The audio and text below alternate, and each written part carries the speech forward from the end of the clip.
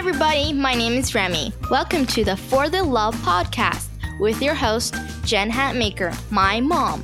She writes books and speaks to crowds, but she mostly loves talking to amazing people on this podcast every week. Thanks for listening. We hope you enjoy the show. Hey everybody, this is Jen. Welcome to the podcast. So before we start introducing our guests for the show, I wanted to let you know about a brand new segment we're launching with this series. It's called Jen's Favorite Things. You may remember that back in the fall, we did a show that featured myself and my amazing gift guru husband, Brandon, because, listen, as anybody who knows me knows, if I was in charge of the gift giving in this family, everybody would just get, socks and gift cards to Chili's. He's the one. He's the guy. So we got so much response from that Favorite Things episode. So many of you wanted to know more about not only these unique gifts and products from vendors that a lot of you hadn't heard of, but these are all companies who are giving back in some way to a charity or a cause. They're making their communities better, the world better. So we decided to make this an ongoing segment. And just for you, dear podcast listener, we'll have special exclusive offers for our For the Love podcast family on all these awesome products that we'll talk about. So going forward, you guys, you'll find this new segment, Jen's Favorite Things, at the end of every show. But today, since we're kicking it off, I wanted to put it right up front because I'm super excited to talk about 3 companies that I absolutely love. So Bear Soaps. The Bear Soap Sampler Pack is the perfect Mother's Day gift. It comes with 4 samples of their top-selling handmade bars, all in this branded cotton bag, and it gives back to women. So use the code JenHatmaker15 for 15% off at bear-soaps.com. Allison and Aubrey is an affordable, on-trend jewelry line by mother-daughter duo, Allison and Aubrey Lombatis, to encourage women to borrow and bond over their love of style and accessories. So get 15% off with code FORTHELOVE15 at AllisonandAubrey.com. Hey everybody, welcome to the show. This is Jen Hatmaker, your very happy hostess, and this is the For the Love podcast. This is called For the Love of Women Who Built It.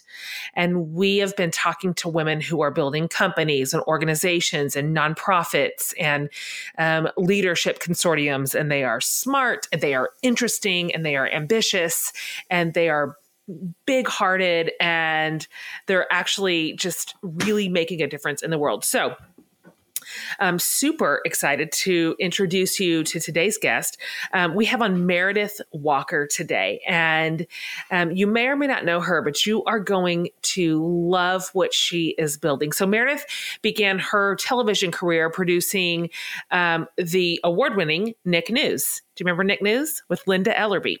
So Meredith traveled to literally all 50 states to interview kids who had really interesting stories to tell. And this sort of became this foundation for her deepening interest in the lives of young people. So she went on to become the head of the talent department at Saturday Night Live, my favorite place. And there she met and became best friends with Amy Poehler. So follow all those crumbs, because Meredith now serves as executive director of the organization she and Amy Poehler co-created together called Amy Poehler's Smart Girls. And it's headquartered right here in Austin, Texas, my hometown. So Smart Girls is so cool.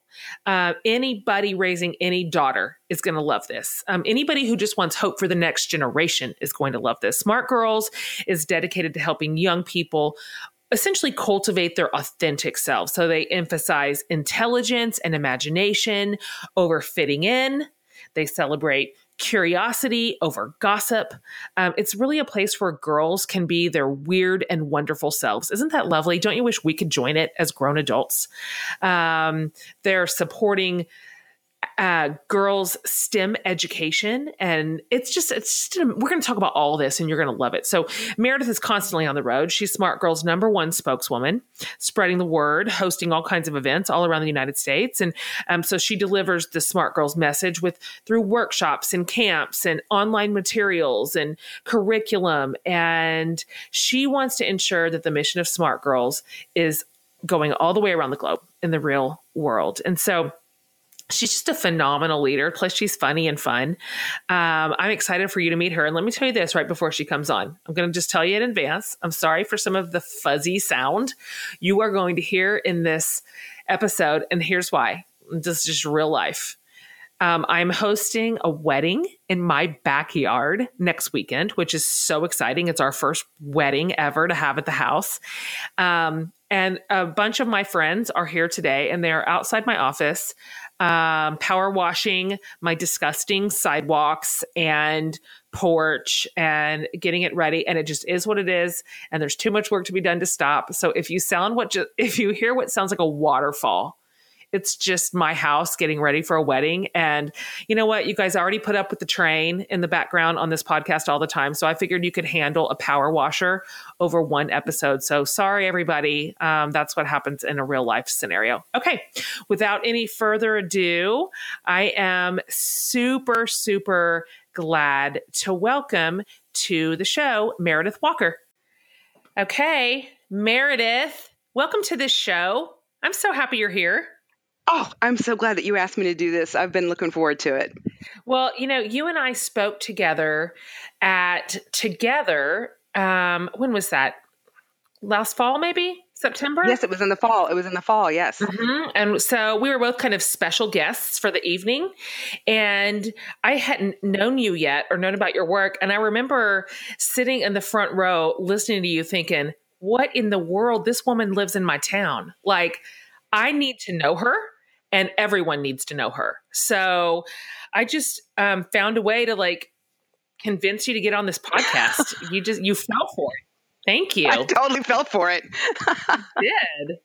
You did. My powers worked on you. Listen, we could not be more thrilled to have you on this series, Women Who Built It. You're so perfect for this. We've had some really phenomenal entrepreneurs on the show and women who've built other nonprofits that are really changing the world. And you and Amy are squarely in that camp. So in a minute, I definitely want to talk about Smart Girls and how you built that from the idea stage to where it is today. But I would love to talk first a little bit about essentially how Meredith was built, because your story is really interesting. I'm really intrigued that you have been such an important part of raising the voice for women and girls in our culture through your work in entertainment. You just have a really interesting niche by which you came up. So I read, first of all, let's go back in your story. So I read that you've had a variety of interesting jobs before you were fancy, before you were like a fancy entertainment person. Like you worked in Montana, for example. And just tell us a little bit about your story, kind of where you started, and how that led you up to television. Well, what I call it is the unscripted path, because I knew a lot of friends and people I went to high school and college with who had these maps to follow, these little scripts, and which is fine for them, but I didn't have one. And so I just kind of fumbled forward. And I said yes to things before I was ready. The job in Montana being a great example of that. They were recruiting people from my college and needed a cook, and I really wanted to go, so I applied without telling them I didn't know how to cook. Whoops. I know. Hey, and this is before the internet. Just one small caveat. Right, yeah, totally. Because you can't just catch up and watch how-to videos, for 2 weeks. But I ended up going and learning on my feet, and that was kind of the beginning of learning, like, you can just move forward and do the best you can as you go. And you might be embarrassed and flop around a little, and that's okay. But so, yes, I have said yes to things that sound as fun as that, but I've also said yes to things that were under fluorescent lighting in a cubicle with shoulder pads, Totally. So, Right. They're not all fun stories, but you do. With shoulder pads. How old are you? Are we the same age? I'm 49. Okay, yeah, I'm 43. I'm just behind you, but girl, I wore me some shoulder pads. Oh, I bet I was leading the trends for you. That's amazing. And in hot Houston, that's where I grew up. So, sure. Oh yeah. And so I just kept following things that caught my attention for the most part, and that was what really got me moving away from what I thought I was supposed to do. Like I kept thinking I'm supposed to find these jobs and find a husband and start like a family and do all these things instead of thinking about what I cared about and what value I might be able to add to something. And that's when I remembered a course I had taken in college that studied the series Eyes on the Prize, which is a documentary series about the civil rights movement. And I remember just having a fire lit in me by that course and by, of course, the powerful storytelling of that. And I remember thinking, I can't extinguish this fire because I'm trying to meet the marks set up by I don't even know who, and instead follow that I care about this. So, I mean, as soon as I remembered how much I loved that, I signed up for a class at Rice University at night, which you didn't need credential, like you didn't need your GPA, did not matter. Right. And I started following broadcast journalism. And I was learning about journalists and like the women who were changing the attitudes people had about women in the news. Yeah. And that's when I decided to write a letter to Linda Ellerbee, who was a legendary broadcast journalist. And from there, I became an intern for her. And that was how it all happened. Okay, I really like that. I want to camp there for just 1 minute because I'm positive that there are a lot of people, women specifically, listening, and I bet you just hit a trigger for them, that there is a difference between working really hard to sort of skip your way through the markers, the very sort of predetermined, preset markers that a woman walks through in the progression of her life. There is a difference between that sometimes and what's in our heart and what's in our soul and what is driving us and what we're here to bring to the world. And that departure is no small deal. Like, that requires something of you to say, there might be sort of this alternative path, or maybe some of these things are out of order. You know, maybe wife and motherhood is in the cards, maybe it isn't, but maybe that's like step 7 and 8, not 1 and 2. I respect that. And I wish more women trusted themselves to listen to their intuition, to listen to their gut, to follow like, where does my imagination go? Like, I really like what you just said. What would you tell a woman listening she's got that gut instinct that is leading her imagination somewhere, and yet it doesn't fit in a template and she's worried about it? Yeah. Well, I would say you have to just kind of practice overriding the fear is what makes us kind of shut that down. And I just say, follow it. It's almost like, I read somewhere someone said, follow your own, like where you go in the library or the bookstore. Think about that. Oh, I love that. Yeah. Isn't that great? Oh my gosh, I love that. And because that's the thing. It's like, how can we pursue? So clarifying. Because that's the thing. I wasn't a painter. I wasn't drawn to medicine. And so I thought, how do you figure out what your passion is? Everyone's telling me about bliss and following my passion, but I don't understand. And then when you start thinking about what were the things that felt like it mattered to me, what broke my heart, or what, just anything, where did I want to dig deeper? And then don't put any pressure on yourself that you have to do that for the rest of your life or chuck everything else. Great point. Just like gently follow that and then see what happens.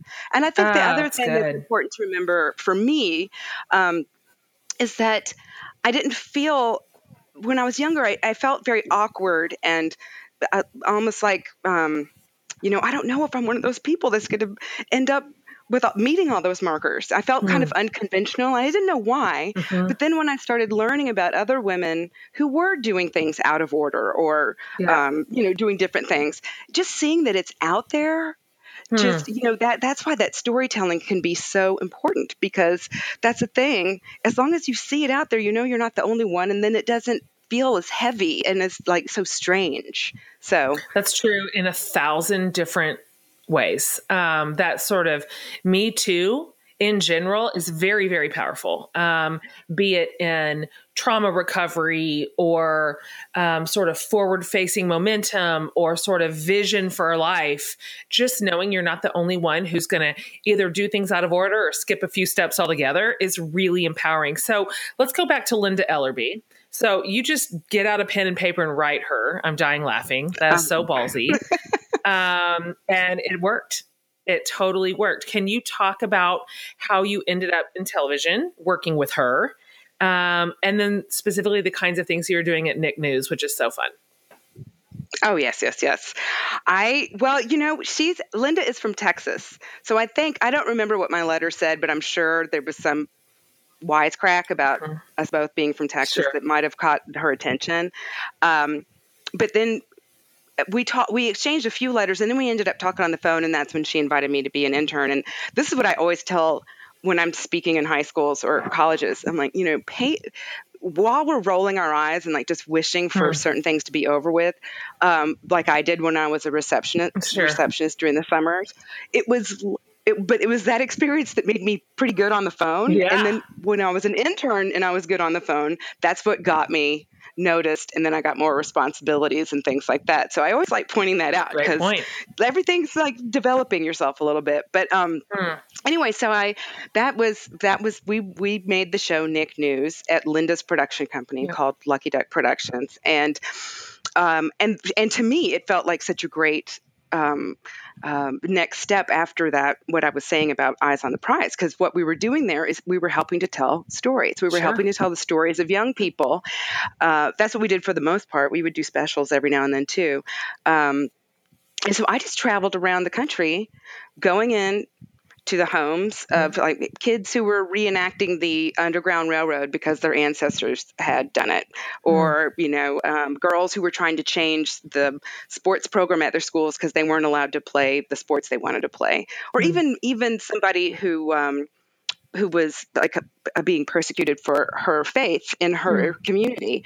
And so it was really just a privilege beyond any I've had in my life to be invited into homes and have them trust to tell me their story and make an episode out of it. So that was the kind of stuff that we were doing. And it all, it's from the top down. It all came from the way Linda said, this is how we're going to do things. These are smart kids and we're going to help tell their stories. Yeah. And so that's what we did. I love it. How long did you work there? Oh gosh, I think 8 or 9 years. Yeah. Yeah. So tell us then, you went straight from Nick News right over to Saturday Night Live. Was that a similar? So tell us a little bit about that experience because, I'm a big fan of comedy, of sketch comedy specifically and improv, and just that I've sort of been a student and a fan of that my entire life. And I've read a lot about a lot of things by women associated with the show in your era, about 8 or 10 years ago, more or less? It was a little bit longer ago. A little bit longer, 10 to 15? Yeah. I was there from like 98 to 2002. Yeah. Yes. Okay. It sounds like even then when women were clearly like a solid part of the show, it's a huge key to its success too, that getting a sketch on the show that really related to women was a challenge. And obviously the cast and writers made some strides during that time. Tina Fey eventually became the head writer. What was your view of the climate during your tenure there and how women's voices got advanced through the medium during yours and Amy's time on the show? I was on the other end of the hall for the most part, from the cast and the writers, because I was putting together the hosts and the musical guests. But what I saw there from my experience with interacting with the hosts and the writers and cast was that, it was a real heyday because Tina was. Yeah. That was when she went from she was already head writer when I got there, but then she actually went to do the news. And then when they had Amy and Tina doing the news together, magic. It really was. It was so powerful. It was like these two intelligent and strong, funny women in those positions. So it was a time of power for them. It was a time of power to watch. But two women who were so gifted, so funny. And they brought sort of this female edge to that portion of the show that I had never seen. And I've been watching since I was a kid. So, interesting. So you primarily worked with hosts and hostesses. Who was your favorite host that you ever worked with on SNL? Oh my gosh, that's a hard question. I didn't prepare you. No, it's so hard to pinpoint, but I have to say that my answer is Jack Black. Nice, Really? so nice. And he really assimilated, it's kind of like when you come in to host Saturday Night Live, we're all there 100 hours a day. Totally. Oh my gosh. It's this little tight knit group. And so these people come in and they're like, where do I sit for lunch? That's kind of what it seems like. Totally. And so you have to kind of just be open and vulnerable, and just say, I'm here. What do I do? And some people don't do that. Some people kind of stay private because it does feel so strange and all that, but he just comes right in and, is just one of the family. And he's just a really very kind person. And so it was always really fun when he came on. I love that. That absolutely confirms what I would suspect of him. Do we get to talk crap about anybody who was rough? No, I cannot do that. No, you can't do it. But I will. I knew you were going to say that. Okay, when we get off, yes, lady, you know what I'm getting at when we're off the air, because I know there are some crazies that hosted that show. Okay, so let's go back to that. So you and Amy obviously became fast friends in that show. Obviously. So I read that the two of you spent a ton of time talking about teen and preteen years and how powerful and empowering it was when somebody listened to you and took you seriously, which I was reading that and just making a mental note, such a good note for us to remember. I'm raising a bunch of teenagers and I've got two girls that are teens. And so they need to feel heard. They need to feel seen. So can you tell us a little bit about your friendship with Amy, sort of the kinship that you developed, and when you first started thinking just about the seed of the idea that ultimately became Smart Girls? I would love to talk about this. It's my favorite thing. Yes. Well, as far as when we met, and it's sometimes you just like you go to camp or you go to a conference or somewhere, and you meet somebody, and you're like, there you are, great. Totally. And for whatever reason, that just happened with us, and we just were thick as thieves, and just never looked back. And one of the things, though, that when we would talk about our childhood, we realized that we had in common that, adolescence had been a rough time. And then we realized more and more that when we would talk about it with our other friends, they'd say, me too. And then totally, our parents would say, or our moms, would say, that wasn't an easy time for us either. And and so that's what really started. It was like, everyone kind of feels alone in their own funkiness during that time. It can be very lonely. And so that's what we were talking about earlier, like knowing, no, this happens to a lot of people. And not even where you are, like in the social hierarchy of those times. It doesn't matter if you're the mean one or the one being ganged up on. Right. It's just not that great, because of all that's going on with you separating from your parents and all that stuff. So we just talked about what could there possibly be out there in the world to help. How can anybody be helped through that phase? Because, and I've since then, I've read all the books about it and all that. And there really is only so much parents can do. Great point. It's because of the nature of adolescence. They're pulling away from you. So who can step in? What can be done? And that's when we started thinking about it and thought, you know what? When people, either it was someone at church or a babysitter down the street, when they just thought we were just fine and talked to us and asked us questions about ourselves, that felt pretty damn good. So we thought maybe there's a way, now that there's this internet out there, we thought maybe we could kind of offer that somehow, through the internet. And so that's how we started talking about it. So, here you were, this really successful woman in the entertainment world at what I would consider something of a dream job. And so you've decided to take what you've learned and take this passion in your heart for kids, girls especially, which obviously had to have been developed over at Nick News. I mean, that for sure. You're in the homes of these kids. All of a sudden you fall in love. You can't help it. And so you decide we're going to start this. So how did you do it? This whole series is women who built it. So first of all, how'd you hone in on your mission? Because there are 1,000 layers of just adolescent development and empowerment. And you could have taken 100 different approaches to it. So what did it kind of look like? What did Smart Girls look like in the early days? And how did it sort of develop and sort of how did you dial in the vision a little bit to what it is now?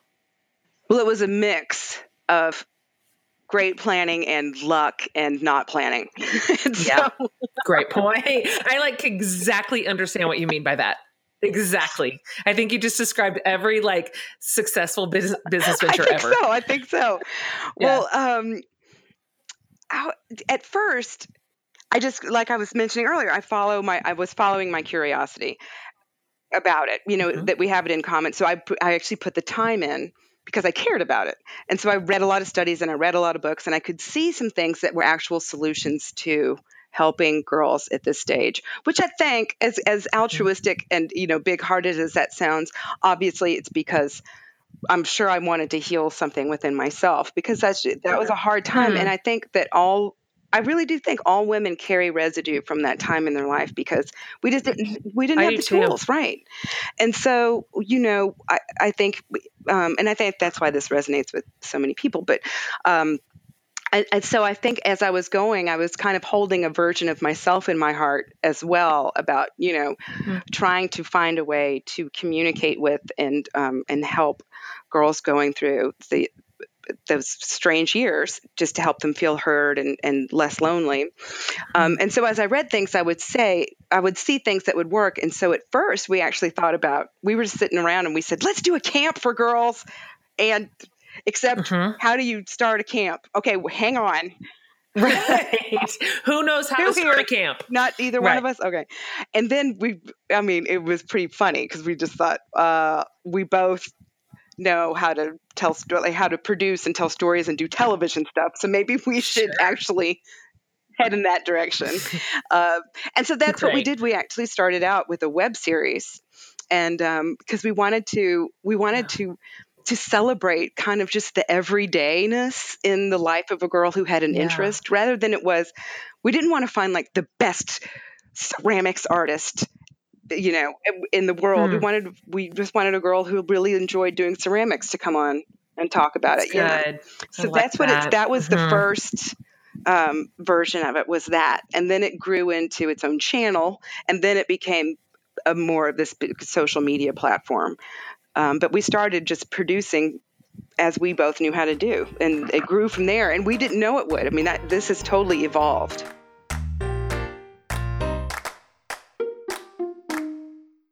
Okay, guys, quick break to tell you about two things I'm super excited about.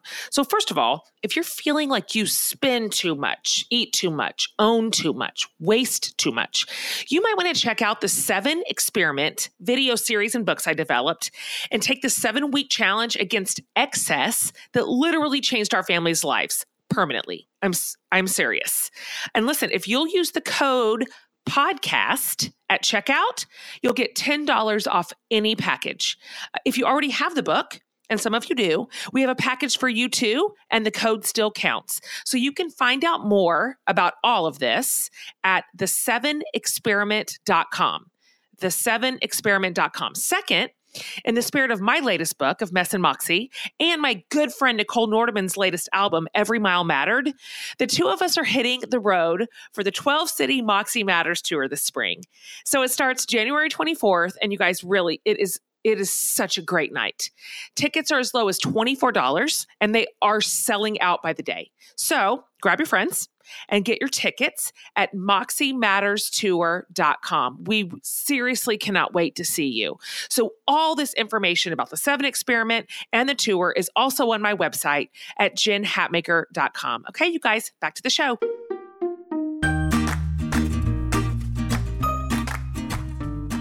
So describe what Smart Girls looks like today. So, you mentioned it's now this huge social media platform, which it is. You call it a hub for information and comedy and community. That's like my trifecta. So how do people experience what you have to offer right now? What does it look like? Well, we offer content that helps girls develop their own thinking. That's what we hope. We have profiles of women who who don't really like society doesn't define them. They have just like forged their own way, and advice, and women sharing their own life experiences, and other young women sharing their experiences. And so we're kind of offering a springboard for girls to develop their self-identity. That's what we think of it. And that happens through our social channels and the kind of stuff that we can put on. But we also do some in-person events whenever we can. And so that's what it is right now. And then we're actually looking to, it's just a matter of timing and all this kind of stuff, to grow that into more live events where we have local chapters and great idea. Bigger things going on. Yeah. So your motto is change the world by being yourself, which is such an important message to send to our young girls right now. I'm watching the world tell them the opposite. Right. And so it's so empowering for them to hear that. And you've said before that, and you mentioned this kind of a minute ago, that you considered yourself a late bloomer, and I identify with this. Can you tell us a little bit by what you meant by that? And, you said you sort of alluded to going internal to your own memories and history when you were this age, and sort of what you learned about becoming comfortable in your own skin, and what your own how your own experiences essentially led you to lead this organization. Oh, yes. I mean, I love talking about this so much. I hope you have the next 3 hours free. Girl, okay, good. The microphone is yours. I am definitely still becoming comfortable in my own skin. I mean, I am definitely a lot more comfortable in it. But the reason I'm still doing it, I think we're all fighting that battle between fitting in and being our truest self. Because there are certain things you do more for shift to just be a functioning member of a society. And it's keeping that balance healthy that can be challenging sometimes, especially if we didn't question it enough along the way. So I try to follow my own advice. And what I mean by that is what we talk about at Smart Goals a lot. And that is like, even though something's hard, keep doing it. Don't let the fear of messing up make you stop. And also keep trying goofy new things. A lot of times people will stop themselves because it might look embarrassing, or like they don't want to get their hair wet in the pool because they don't like how they look in a bathing suit, or, whatever it could possibly be. And it's kind of like you have to fight letting embarrassment have that power over you, because you miss out on a lot of joy and novelty and laughter. Right. Because if you laugh when you fall, it's a better memory than being very upset about having fallen down. So I try and do that kind of stuff whenever I can. And sometimes it's not as fun as it sounds when you're saying it's something you should do, but definitely. But it's true. Like what you were saying, just a minute ago, is that, the world is telling all of us, no matter our age, not to be ourselves. It's like, buy this thing so that you change this. And especially things like anti-aging, which drives me bananas. Oh, right. Totally. There are a lot of things to be anti about. Aging is a big waste of time. Yeah. Because guess what? It's going to happen. It's happening. Yep. That's what I always say. It's happening. It's happening. So don't. And so, but it's all about like just not being yourself and who you are. And there's so much pressure to morph and to shrink, to feel accepted. And so it almost sounds like a platitude when we say change the world by being yourself. That's our motto, but it's not. It's actually a tough direction to follow. It sure is. And so it's something to remember doing. And it takes effort, and it takes time. And when I say like that I was a late bloomer, it was because of that kind of stuff. It was not discovering the things about myself, I don't think, where a lot of my strengths were, because I was so worried about all that other stuff for too long. And when I finally just was like, here, this is it. This is me and my story, and we kind of let it start happening. That's when I actually became, I think, a more interesting person to myself. Yeah, me too. I wish I could go back and convince my teenage self to believe that and to follow that path. I've got my second kid she's a senior in high school, and I've watched her she's had to work really hard to hang on to her individuality and to sort of dance to her own song. And I'm looking at all the teens right now. Like 4 out of my 5 kids are teenagers. So, oh my gosh. I know, just whatever. And so, I think this message is just as important for parents to hear. Like my parent brain is on fire right now because I think some kids encounter this sort of fit in pressure, the kind of don't fail pressure, the sort of don't risk it pressure from their parents. I think in many cases, we're the ones sending the message that everything is high stakes, that their success is absolutely dependent on every day of their freshman year in high school. And they are either building for failure or a future. It's so much pressure. And I don't know that we give our teenagers a lot of room to be silly, to be different, to follow their hearts and their instincts, because hell, we've been told this is the template. Like if you want your kid to succeed and move out, you better move them through this specific story. And yet it's not right for everybody. And so I wonder if you have an ear with all of these girls' parents. Are they listening too? I think that there are a good number of parents and at least like people who care about these girls who do listen. And but I try and go into schools as much as I can because whenever I talk about this and bring it up, I will look out and there will be girls crying who will come up to me afterwards and just say, there's so much pressure, and just hearing that it's okay to change my mind about my major, or change my mind in my 40s. It's such a release on that pressure valve. And so I hope to reach even more parents because it's true. Like it comes from a good place. Of course, you want them to be able to provide for themselves and have fulfilling lives, but it's that they might be missing out on chances to actually be living their life because they're trying to meet expectations. I also like to dismantle this idea that the pressure comes, it trickles down. And so, yes, I do understand the good intention behind telling an 8th grader that these are the things that will prepare you for college. Yeah. But also, they're in 8th grade. Exactly. So when do they just get to be an 8th grader? Like, why do they have to be preparing to be a 20-year-old when they're 13? I get the sentiment. But at some point, I don't expect an 8th grader to be making decisions that a 20-year-old would make. And so I love the idea of releasing a bit of that pressure and to some degree, letting our kids, letting our girls specifically let them be who they are. Let them enjoy their childhood. Let them enjoy their adolescence. Let them take some risks and fail. That's a good teacher, actually. That's one of the best teachers they'll ever encounter is failure. Definitely. Oh, it's the best. It's the best. Like when we're cushioning every blow, I think we're actually doing our kids a disservice.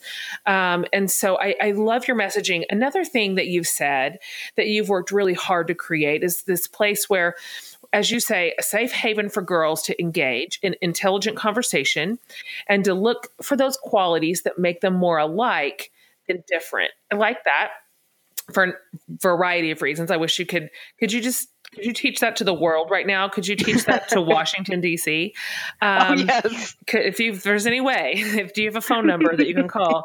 I like this. Tell us about some of the things how girls can experience one another. And I'm assuming that the reach and the scope of girls that are connected to your organization is very diverse, right? You have every kind of girl. Can you talk about that a little bit? Oh, for sure. The thing about Smart Girls is, it kind of starts with, my father was an Episcopal priest. And he and my mom were both civil rights activists. So I remember so distinctly when I was in high school, and like AIDS cases were first being reported, and my parents were so noticeably inclusive and welcoming to people who had been diagnosed. And I just remember witnessing that, being kind to people and who others were not being kind to. It really made an impression on me. And as a result, inclusion is incredibly important to me. So we put a lot of effort into building this community as an inclusive one. And so really what matters the most to me is that we have people around who are as curious about other humans as they are about themselves, and that they are curious about themselves, because there's so much that we just kind of assume, like, that's just how it's always been done, or that's how my family does it, or whatever kind of thing you can identify with. And so we just think it's really important that we all see that there are these common threads of humanity among us. Even though there are differences, those don't outweigh the commonality and our humanity. And so that's just always been a big priority for us. I respect that so much. And I think when teenagers can learn that, not just learn it, but practice it in adolescence, what it does is it helps create the kind of adults we are hoping to pass the baton to. When we don't get these very clueless and sheltered young adults entering the world, just deer in the headlights, having no idea how to connect or understand people that are different from them because they were raised in such an echo chamber, or they were raised in a place where everybody looked the same and sounded the same and thought the same. That is a recipe for disaster. I mean, that is where we see some of the fragmented bits of society, I think, that we see now, where literally we cannot understand each other. We just cannot understand your perspective or your experience or whatever the thing is. So to me, the work that you're doing around that specifically it's kind of a monumental cultural shift that I am so glad to hear of. I think that's going to produce the next generation of young adults that we're kind of hoping for. And I'm sure you see them coming up. I mean, you must encounter phenomenal young girls, don't you? I really do. I mean, actually, every single one of them, yeah. In their own way. And whether it's in a way that's recognized by a large number of people or just by, the people that are near and dear to them, there is something's going on. Something big is going on. Mm. I think so too. And I think it requires leaders like you who are willing to do the hard work of mentoring and of raising hard discussions. It's so funny. I see a lot of parents almost unwilling to broker challenging or difficult conversations with their kids. Whether it's that we're too resistant to tension, or we think they don't know, or we think they don't see this, or it doesn't affect their lives, or we're unsure of our own space in it. I think kids are so much smarter than they are getting credit for. They're smart, they're paying attention, they're not blind, and they're not deaf. And so they are able to look around culturally and see sort of the breaks in our communities. And so when no one's willing to step into those hard spaces and say, let's talk about this, or let's see how we can change the story in our own family. How can we inject kindness into this hard place?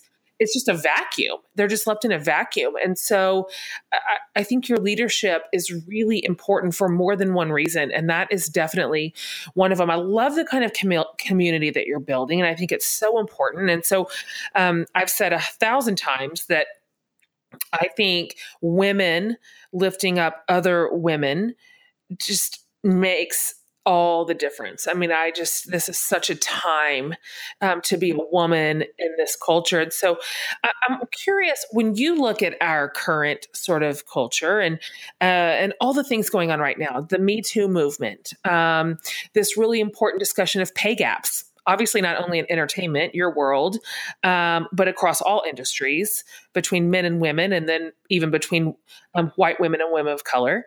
And this sort of what feels right now like the swift action being taken by companies and organizations to sort of honestly clean house and to right some of these wrongs and to separate themselves from offenders and refuse to keep protecting abusive behavior. I think your work and the work of others like you doing similar mentorship has been a part of this slow build, kind of drawn out for years, that has finally broken through. It feels like that to me. Why do you think, just in your opinion, that now is the time? Why does everything seem to be catching lightning right now? Why the momentum? What is it just a perfect storm? And what do you think all of this means for the generation of girls that you're mentoring? And then finally, how can we capitalize on this momentum and keep it moving forward? That was a lot of questions. I don't even know if you remember the beginning of it. Okay. It is, I don't know if it's the perfect storm or if it's the accumulation of, we stand on the shoulders of women, and they stood on the shoulders of women who have fought so hard for, to be able for us to have a credit card, to be able to vote, to all these things. And so everything has been building and building and building. Yes, right. And then to have, and it's all based on courage, of course, especially with like Me Too, what it takes to come out and tell your story, and it's volume, right. Because when it all happens, and then when those stories can be told and heard, it really starts building into something. And so I think that it's the accumulation of a lot of courage is really, and I think what we do is we just keep supporting each other, keep supporting women. That's how it's staying so strong, and that's how it will continue. That's what I think. But I think that I also think it's important, what you were talking about with parents and kind of subjects that are addressed or not addressed. There are so many great tools out there too for, like, how to talk about whether it's gun violence or the Me Too movement or anything that are really well told from different perspectives. Right. So you can see this is probably why these people think that, and this is why these people think that, and they probably all want this piece or whatever it is, but because of this they think this is the way, and that's all you got to do. It's like, don't be scared of the subject, just try and understand they're probably coming from it, their angle for this reason, and that and it's that kind of openness, and that I think will really make the difference, and might even be making the difference now with these Parkland students. Who knows? Yeah, I mean, what a movement!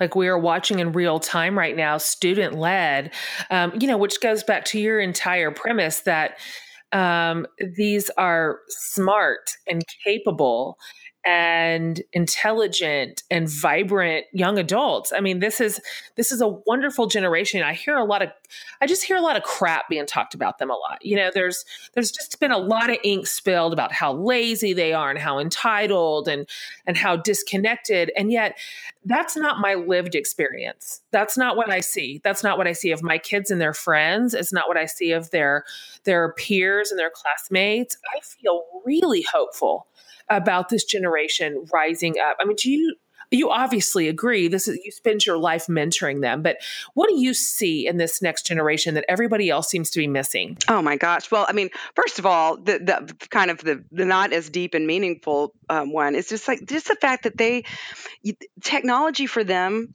is just a part of their reality. They know how to do it. And just like, I was just listening to some of them the other day, some of the students talking on TV, and the way they react to the cruelty online is even different, because I think a lot of us personalize it. When something's nasty, I mean, my heartbeat will go up. I mean, my breath will get short, and these people, they're not immune to it entirely, but they'll say they realize it's just people who use their anonymity to say like the meanest thing. Doesn't mean it's true. And just knowing that they navigate those waters better is, I think, why their message is getting across so clearly and accurately.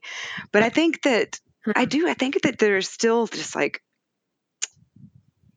there's still misogyny, all around us. There's still a lot going on around us, but we're in the middle of the wake up call, and and I think that through mentoring, and mentoring can always sound like such a fancy kind of like networking word, but really it could also just be hanging out with and so what young people need is like just examples of what they can become, and they just need to know, to be reminded of their value. And I don't know, I just think I think that we show them, and I'm sure you do this, showing that younger people, they have the right to forge a life of meaning on their own terms. They get to decide what success is. They don't have to do it according to what somebody else says. They get to decide what the happy ending looks like. And so I think that anytime people like you and me, and Becca and Joe Saxon, or all the wonderful people, whenever they're accessible to anybody really, but especially to young people, that it really helps this entire thing. It helps them see strong women who are writing their own stories. That's so great. Something you just said was really interesting to me, and just worth noting for those of us who are older, that our kids literally grew up with technology. They don't have a different reality. They don't have a memory without it. And so I think a lot of our our generations, we're clutching our pearls, and we're just so verklempt, over, because we are the generation in which technology was introduced. And so we have this shared history before it. And so we're famously so bad at change. And so, the adult generation is saying, yeah, but we didn't used to do it like this. And yeah, but we used to just sit across the table, or yeah, but we used to just pick up the phone and call one another. And that was our childhood. That was our shared young adulthood. And so we sort of project this negative stereotype onto our kids because they are connected through technology and they are living their lives upon technology. And yet it's all they know. So it's not some nefarious departure from what used to be better. Perfectly put. You know what I mean? It can be. It can be, just like anything can be good or bad.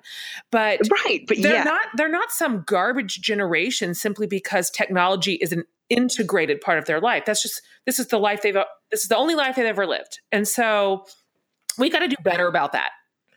I agree. And another version of that is just like, I think it was President Obama who said, we need to start teaching coding in schools as we used to teach reading, writing, and arithmetic. Like, we need to add one now, because it is the world is another part of our language now. And so you're so right. Like, we shouldn't look down on them just because they're using this thing that's been introduced as their normal way of doing things and communicating and learning.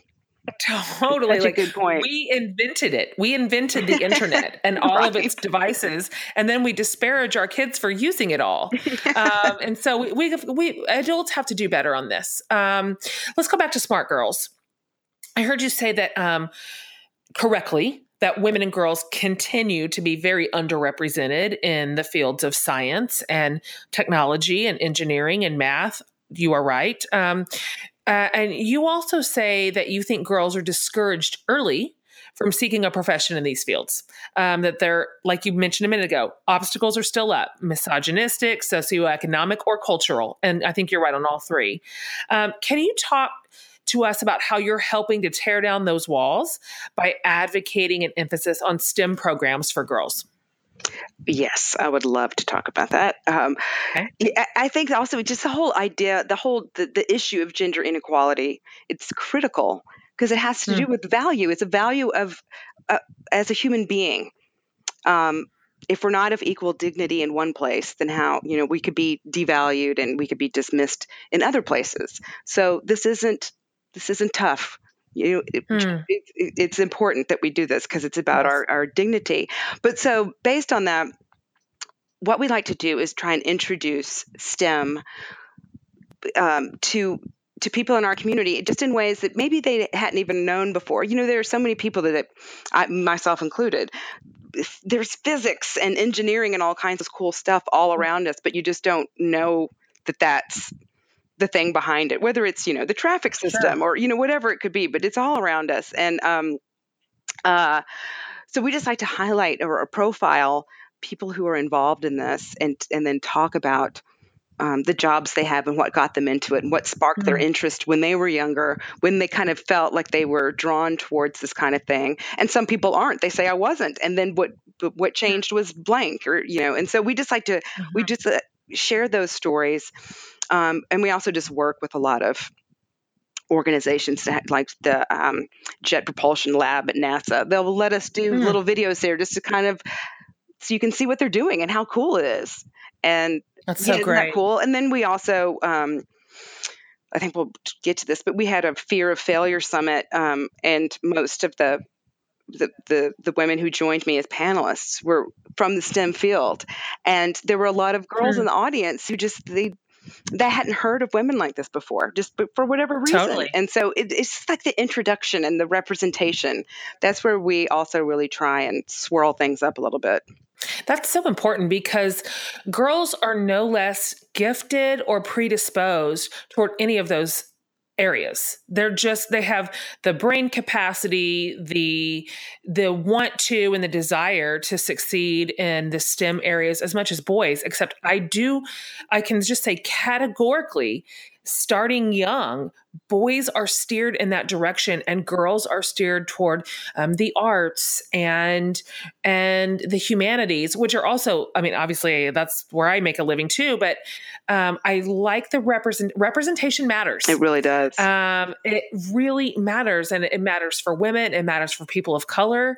And so you can't look at like our U.S. government right now and see whatever it is, 90% white men, and by any stretch of the imagination say that is a representative government. You just can't do it. Not at all. So you're picking up that thread in this area for girls, and it really does matter.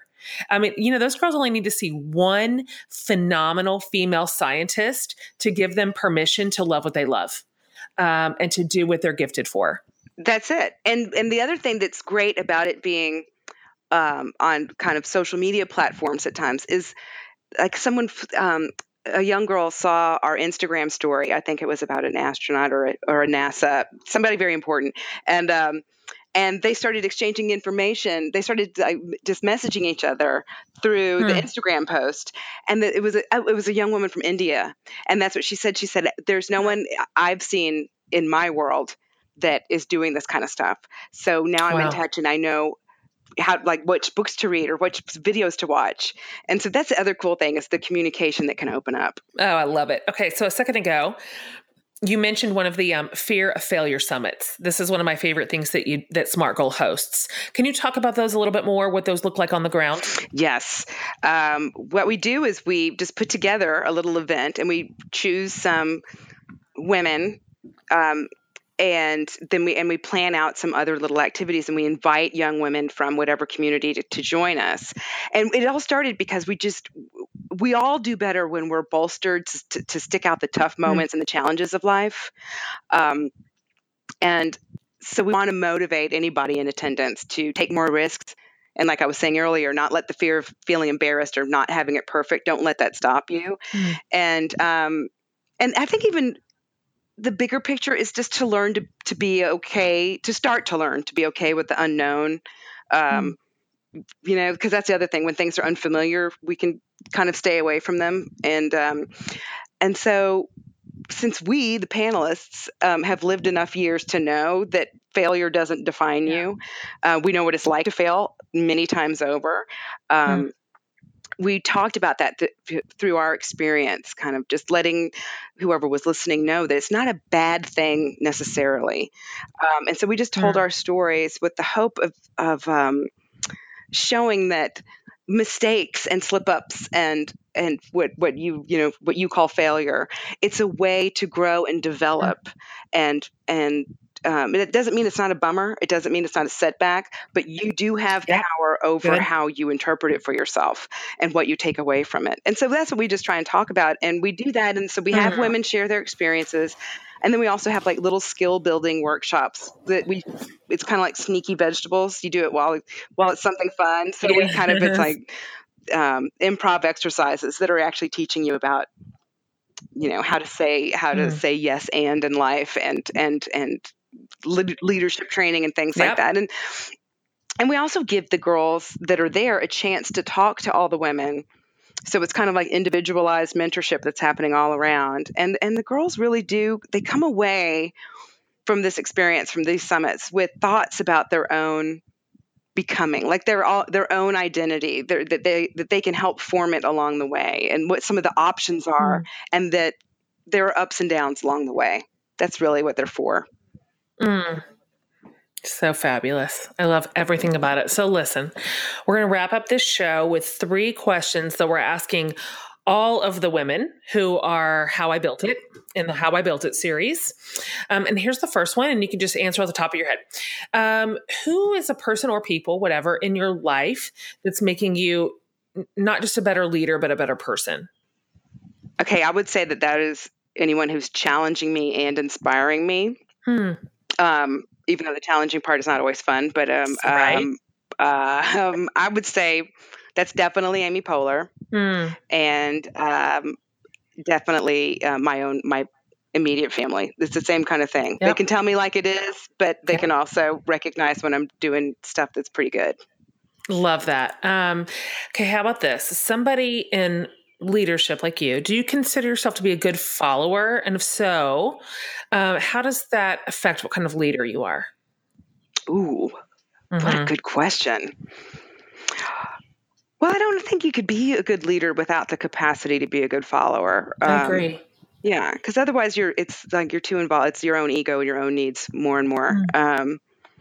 I think you need a capacity to see and appreciate the gifts that other people bring, and so It's great. being a follower. So, and I would say like within that, it's kind of like you can either build an echo chamber or you can actually build council. And dang, that's really good. Yeah, so go for the council side, and that's really good following. Yeah. And it's going to be harder. That's harder to hear because you're not surrounded by yes men or yes women, but it's the wise path. It really That's is. the good and the mature path of a true leader, honestly. Okay. Last question. We ask every guest on the show this one. And it can be as serious, it can be as silly, as big, or as small as you want it to be. We've literally had every kind of answer. But it's a question that Barbara Brown Taylor posed. You may know her. She's also an Episcopal priest. Yeah. Yeah, BBT. We love her. And she asked this question: what is saving your life right now? I would say definitely my 2 rescue dogs, because they're not on Twitter. They're not on Twitter. You're here. But, yes. And there's just like an unconditional love. It doesn't matter what kind of day you had, and or what happened in the news. They're just the same. So that saves me. But no, I'm a dog person. That's real. That's not trite. It's so real. Yes. No, yeah, it's so real. And then I would say the intelligence and soulfulness of the people around me who I love the most, and that's like Amy and my life partner Tom and my family. They're being around people with intelligence and depth helps me get through days that I feel like things are not going as well as they should now. Yes, that's a beautiful answer. Yes, the humanity of the people around me that I love the most, it saves me all the time. Just watching them live a life of integrity and faithfulness and honor in the midst of chaos. I'm like, okay, we're going to be okay. I want to say what you just said. You just said it so well. Tack that on. Same. We basically said the same thing. That's really, really great. So Meredith, thank you for being on today. I'm so excited about how many people just learned about Smart Girls. This is so much. Everybody needs to know this. So many of us are raising girls, whether they're teens or not, they're coming. And this is really good work. What an amazing use of your skills, of your experiences, of your partnerships. I think this community that you're building, it matters. I think it has depth and breadth. And it gives me this sense of comfort that there are such smart, talented, successful women building into the next generation. I'm like, we're all just doing our part. We're grabbing hands, we're locking arms, we're determined to build a world that we want to pass on. And I just applaud you for your amazing capacity for this work and your dedication to it. It is phenomenal. Will you tell everybody where they can find you and your resources and Smart Girl stuff, and where do they go to discover all this goodness? Well, you can find us on our Facebook page, our Instagram page. You can go to Twitter if you dare. And also our website is amysmartgirls.com. And that is it. Okay, lady. Cheering you on big time. Well, I'm in great company because thank you. You're the same. When we watching you at Together Live, I was like, we are all in this together and we're making life better for us too. So thank you. That's the thing. A rising tide lifts every boat in the harbor. I'm convinced of it. And here we are in Austin. And so it's just real dumb that we haven't even gone to have coffee, for crying out loud. That is going to change so soon. Once we're both off the road, we will definitely do it. That's exactly it, whenever that happens. Okay, sis. Okay, thank you so much for having me. This was really fun. Thanks for being on today. I love these conversations. Just feel like we are in short supply of a lot of hope. Isn't it so hopeful to hear about women building into the next generation and empowering them to be smart and fun and courageous? Smart Girls is great. I would love for you to go to their website and see all the amazing content they are putting in front of girls right now. If you've got a girl, if you're raising a girl, if you are a girl, this is just a wonderful resource and organization. And I'm so happy to introduce you to Meredith. You guys, as always, we will have all of her links, like everything to Smart Girls and to Meredith specifically, over on my website at jenhatmaker.com. Underneath the transcript page. I'm sorry to beat a dead horse, but I surely hope you guys are using the transcript page. It's such a great resource. My assistant Amanda builds it out every week with an enormous amount of labor, and it has pictures and bonus content and memes and links and everything you could ever want. Like any episode that you seriously love, you need to hightail it over to my website and get more of what you like at jenhatmaker.com. So we'll have everything you need from this episode over there too. You guys, thank you for listening. Thank you for your great feedback. It's just this podcast community is growing and building, and I love it. I absolutely love it. And so you are not going to want to miss next week as we continue the Women Who Built It series. I mean, this is just, this one has so much depth and excitement for me. I love it. Interesting note, by the way, Meredith told me before we started recording, and I had no idea, that on this series, Joe Saxton and Meredith and Becca Stevens all went on an influencer trip to Haiti together. Like, I had no idea. So 3 out of the 5 or 6 women we are highlighting took a trip to Haiti together. That's just crazy serendipity. So, okay, universe, love it. You guys have a super week, and meet me back here, same time, same place next Wednesday. Bye, everybody. That's it for today's show. Hope you enjoyed this chat. Be sure to subscribe to my mom's podcast and give it a thumbs up rating if you like it. From the whole Hatmaker family, I hope you have a great week and see you next time.